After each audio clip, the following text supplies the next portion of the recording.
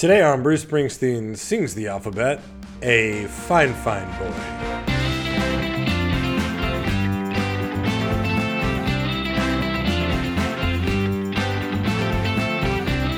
You're listening to Bruce Springsteen Sings the Alphabet. It's the only podcast on the internet where we talk about every single Bruce Springsteen song in alphabetical order. I'm JB Clark. I'm joined as always by Rob Carmack. Rob, what's up? I'm feeling fine, JB. How are you? Fine. I'm great, man. I'm great. Good. I'm glad you're great. Yeah. Oh, man. So, yeah, we're back. Okay, so this song that we're talking about today is another one from the 2009 album, the 25th anniversary of Rock and Roll Hall of Fame concert. So this is the second. We've only been at this season 4 business for like three weeks, and we're already too deep into this one particular album, which happens to be all covers. So yeah. So we're doing more covers today. How are you feeling about the covers, JB? You ready to get to some original material, or are you good with the covers? I am ready to get to original material. I will say that as far as covers go, we've been in good shape so far. Yeah, these are not bad covers, obviously. Yeah. But so far, the most negative thing that's been said was, this isn't my favorite Four Tops song. That's true. That's the most negative we've gone. Which was followed by, I like the Four Tops, and I like this record a lot. Yeah, correct. So this is, if you missed our first episode for this season, you could go back and listen, because we probably don't need to explain the entire like origin story of this album. But I did. This album came out in 2009. We started the podcast in 2016. I should have caught that this album was out in our first season. I didn't. So we're catching it now. So that's why all the covers. Yeah, that's why all the covers. But hey, great. They're good songs. We love them. Absolutely. So this song is a really good song, and the song was written by Jeff Barry, Ellie Greenwich, and noted murderer Phil Spector. I'm sorry for laughing at that. I mean, that... I just am so glad that one of my friends has to bring up the Justice piece every time. Well, yeah, because people talk about, like, he was a genius, he invented the wall of sound, he did all these things. Oh, and also, if you look really closely at his life story, he did also murder a woman. But yeah, the murder should be the first thing that we remember about Phil Spector. Yeah. But he also happened to be a pretty good songwriter. Yeah. So anyway, he was one of the songwriters of this particular song, and it was the song. He was a fine better songwriter than Charles Manson. Not quite as good of a murderer, but they're both shitty. Yes. Yeah. Correct. Both pieces of shit. Well put. Yes. Who had musical aspirations. Yeah, who had musical aspirations. So this song, were mildly successful. I wouldn't say Charles Manson was mildly successful at being a musician anymore. I get paid part of my salary as a musician. He was more famous than I am. I think he's famous for other things more, though. Oh yeah, for sure. So this song, A Fine Fine Boy, was originally released as a single by Darlene Love in 1963. So I think I feel like we've just fully besmirched Darlene Love's name. Why? Just like we're gonna talk about this Darlene Love song and Phil Spector and Charles Manson. Well, to talk about, in fact, I think we should talk about. Well, I guess Phil Spector was on the song. Yeah. All right. Well, he wrote the song, or co-wrote the song. But I mean, we need to talk about Darlene Love and in order to talk about Darlene Love, at a certain point, you do have to talk about Phil Spector. You do. So let me ask you this, JB: did you ever see the 2013 documentary 20 Feet from Stardom? No, and I feel like I have, though, because this is this is your biggest needle drop as far as docs go. It's such a great doc. I mean, I cannot believe you've never watched this. Well, you've just talked about it so much that I feel like I've already seen it. Well, if you haven't seen it, for anybody out there, the film 20 Feet from Stardom follows the experiences of backup singers in the music industry, like successful backup singers. And Darlene Love is actually one of the people featured in the film. So you learn a lot about Darlene Love by watching the movie. But there's more to her than just that. So the story behind Darlene Love is, and we can't do we can't just do her whole Wikipedia page. It would take all night. But she was born Darlene Wright in 1941. But when she started working with Phil Spector in 1962, he made her change her name to Darlene Love. And she has a really fascinating and pretty long story, which is why 20 Feet from Stardom is worth your time. But she was a highly sought-after background vocalist who worked with Sam Cooke, Dionne Warwick, the Beach Boys, Elvis Presley, Tom Jones, Sonny and Cher, several others. And then also back when David Letterman had a late night talk show, Darlene Love was invited every single year to sing the song "Christmas Baby Please Come Home" on his show. Letterman actually called her the Christmas Queen, and the original Christmas Queen. The original Christmas Queen. And we could do a whole deep dive into the weeds about how Phil Spector arguably held Darlene Love back and kept her from being a bigger star. In fact, he wrote the song, and just to give you an idea, like this isn't just like paranoid, like, oh man, she would have been such a big deal if Phil Spector hadn't held her back. He wrote the song, Phil Spector wrote the song "She's a Rebel" and had Love sing lead on it, but then he released the song as being performed by the Crystals, who did not perform the song, and Darlene Love was not a part of that group.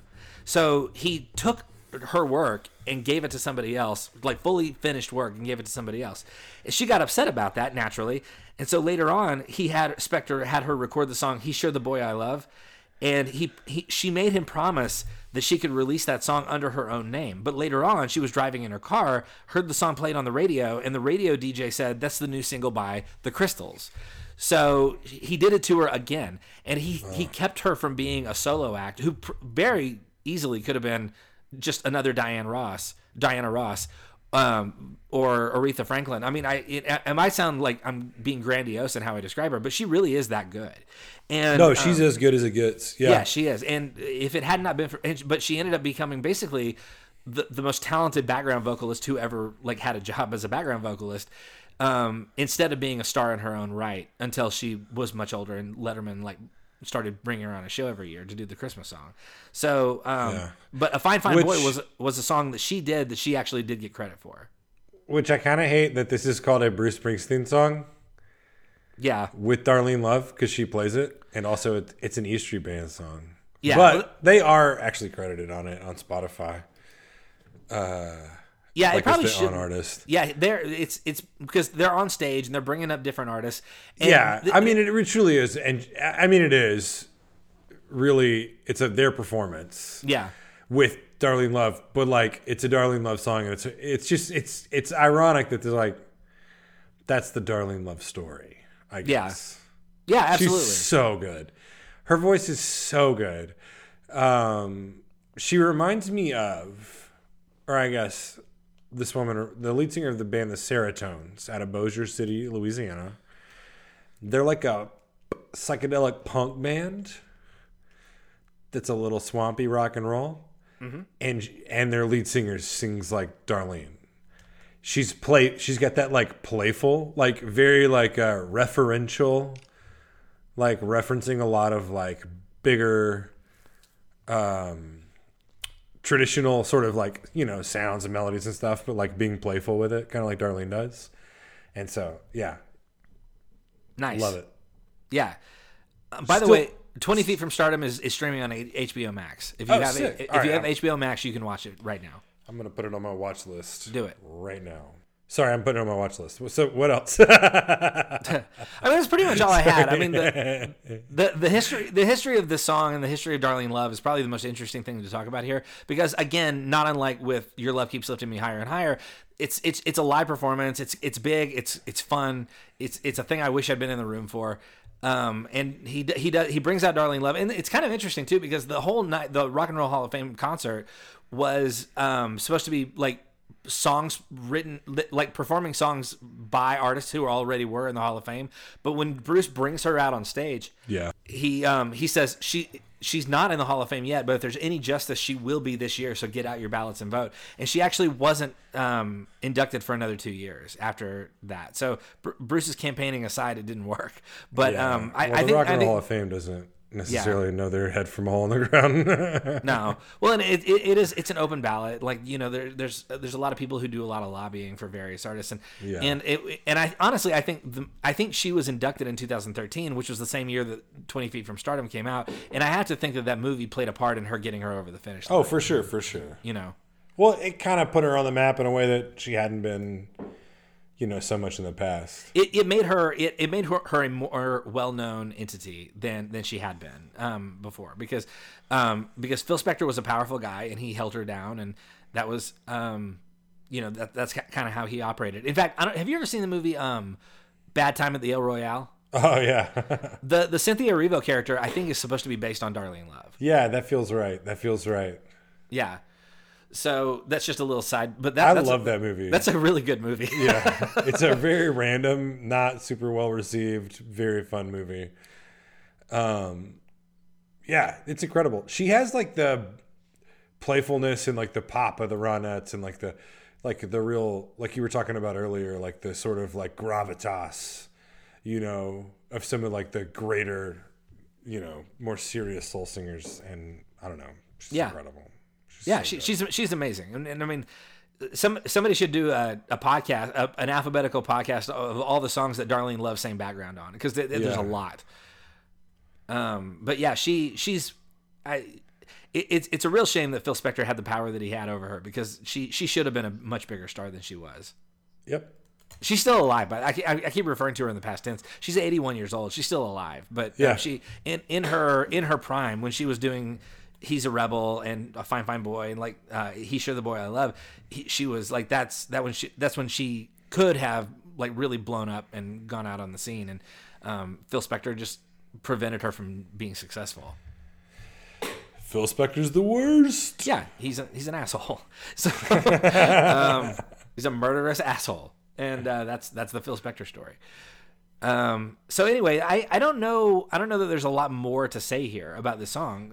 Like I said, I think the Darlene Love deserves a conversation about her, but I don't know that the song, like, other than just saying like I really like the song and I like the E Street Band's performance of the song. I like the sound of Darlene Love like singing over the E Street Band. Yeah. So I like everything about this. I just don't know, like, critically, I don't know that there's a lot more to be said. Yeah. I don't know what anything stand out to you from like on the recording end. No, I just love that she has like a really belty voice, but she can sing these like really like sort of staccato, playful. You know, I mean, I keep saying playful. You know what I mean? Yeah, totally. You know, like she's like there's a lot of staccato in there, but then she has this big. You know, she can just croon in between on these big notes. And, yeah. No, Darlene Love's as good as it gets. Yes. Yeah. And I mean, like I was saying earlier, or, you know, a couple weeks ago, the E Street Band is additive, you know, it's exponential. If you add somebody to the E Street Band, they elevate them. They put them on a pedestal. That's their superpower. Yeah. Just like the Roots. Yes. And they're just like the world's greatest house band. What's the couple episode? There's at least one, maybe another one where Springsteen and the E Street Band have been on Jimmy Fallon, and like they've all played together, and it's magic. They I forget, I think it was the Wrecking Ball tour they were promoting, but they came on Jimmy Fallon's show and did the E Street Shuffle, and like they had all like both bands on the stage, like playing all the parts and doing everything. And I think Jimmy Fallon the next day said like when they got to work the next day, they realized that the floor where the band set up to perform had like sunken into like it was no longer at level where it was supposed to be. It had like sunken down because of all the stomping and jumping and like so they just incredible group of musicians. Well, and those are like two bands who probably know like a good chunk of each other's catalog too. You know, yeah, that's probably right. That's fun. That's really fun. Well, how many? We already did Rock and Roll Hall of Fame ballots. How many? How many singles by the Crystals would you give this song? That's. I mean, like you asked, singles by the Crystals. It makes me feel like I should give it 0. Singles by Darlene Love. I mean, I hate to be a broken record, but like, this is a really fun performance. It really is. And I love Darlene's voice. And I love like hearing it hold up, you know, like I love hearing someone who is as powerful, if not more, but just as playful as when they were younger, when they've aged into their voice. Yeah. So 5. Nice. I'm a 4.5. You're a 4.5. Yeah, I figured. But just because, again, it's one of those things where like I like the original recording a little bit better than I like this, even though I like the spirit of this better. I like the mindset of this a lot better. But just it's one of those things like it's really hard to top an original from that era. You know what I mean? And so I don't know if you heard. I talked myself into it. You know, I was like, well, she aged. That, yep, you know what? That's what I'm going to go with. She aged into. Yep, there we go. It's 5. 5. 5 is totally respectable. I was close to a 5 for sure. Yeah, but 4.5 felt truer to me. Yeah. Anyway, yeah. I love it. Man. Yeah, it's good. It's a lot of fun. It's a fun song. All right, so let me ask you this. We did a little jukebox check-in last week. What's the thing that you just like, what's the thing that you, in pop culture, that you just like, you just trying to get out of your head, but you just keep coming back to it? Oh, man. That's a good question, too. Something that's been in my head that I keep coming back to. Okay, you go first. You got to give me, you can't just pop these questions on me and expect me to just have a great answer on Sorry, okay. Well, I mean, I'm not coming to these prepared by any means. And I didn't think this is, even when I was asking it, I didn't think this was going to be, I thought I was going to talk about The Last of Us, which is like, wow. Ooh, I'm watching that tomorrow night. I've already got a plan. Good. That video game is like the best book I've ever read. It's the best movie I've ever seen. Like, it is the highest art. It's the most beautiful storytelling. Anyway, sorry. Lord of the Rings, The Power of the Rings. Yeah. Is like, I don't know, Lord of the Rings is kind of annoying to me, but I've always been into it. But it's still annoying. You know, when J.R. Tolkien's like, and then there was God, and she was an elf, and he was earth. And all was one, and one was them, and they were a ring. It's like, that's the first episode, and it's just like, I can't do that. But, I don't know, there's this like, this kind of moment where it's just like moving in a way that you feel like anyone in your family could be sitting next to you and watching, and it would be okay. Which is wild for like a medieval combat movie. Yeah. And I've been watching it slowly and consistently for like 2 weeks, and yeah. Nice. I just started reading a novel called Tomorrow and Tomorrow and Tomorrow by Gabrielle Zevin. Have you heard of this? No, but This Time Tomorrow is my favorite novel last year, so I'm up for tomorrow's. It's on my list. It's coming up next. I'm trying to catch up on. I went through a lot of the like. Book critics like lists of their favorite books of 2022, and I'm trying to catch up on some of them. And this one ended up being at the top of several people's lists, so I decided just to go ahead and start it. But the Emma Straub book is next. It's the next one on my stack. But she's every book she writes, I'm just like, you're gonna write the best book I've ever read at some point in your life. I'm really excited to start her new one, or the one you recommended. Yeah. But yeah, Tomorrow and Tomorrow and Tomorrow is so far. I'm like you said, it's just in my head. It's a book that when I'm not reading it, I'm thinking about it. Yeah. And so I like that. Cool. Yeah. So what's it about? It is about, so far I'm only about, I don't know. I don't even know how far I am into it. I just started it a couple of days ago, but it is about two college-age kids who want to be game designers. Okay, cool. Yeah, and sort of their relationship and their like life journey or whatever. So, and just, it's well written, well drawn characters. It's an interesting kind of world, and I'm enjoying it so far. I love something that makes you just keep thinking about it, especially if you don't like it at first. I think that's the most interesting thing, is when you're like, I don't know, and then you just can't stop thinking about it. Yeah. And then at some point, like 5 years down the road, you're like, this is maybe my favorite thing ever. Yeah. Well, for that, I always come back to A Visit from the Goon Squad by Jennifer Egan. That's maybe my favorite novel ever. Yeah, where you're at some point, you're like, what is this? And you turn the page, you're like, is this a PowerPoint now? I know. The PowerPoint chapter is like one of my favorite things I've ever seen. Right before that chapter, the only question in your head is like, what is this? Yes. I thought I knew what this was. And then you turn the page, and it's a PowerPoint. And you're like, yeah, I'm out. And then you go away for 3 days, and you can't stop thinking about it. And you're like, well, I guess I'm back in. Yeah, I get that for sure. Well, and we're coming up on, and when this airs, I will have turned 42. And one of the things I do near my birthday every year is I watch Almost Famous. That's so right. I'll be doing that very soon.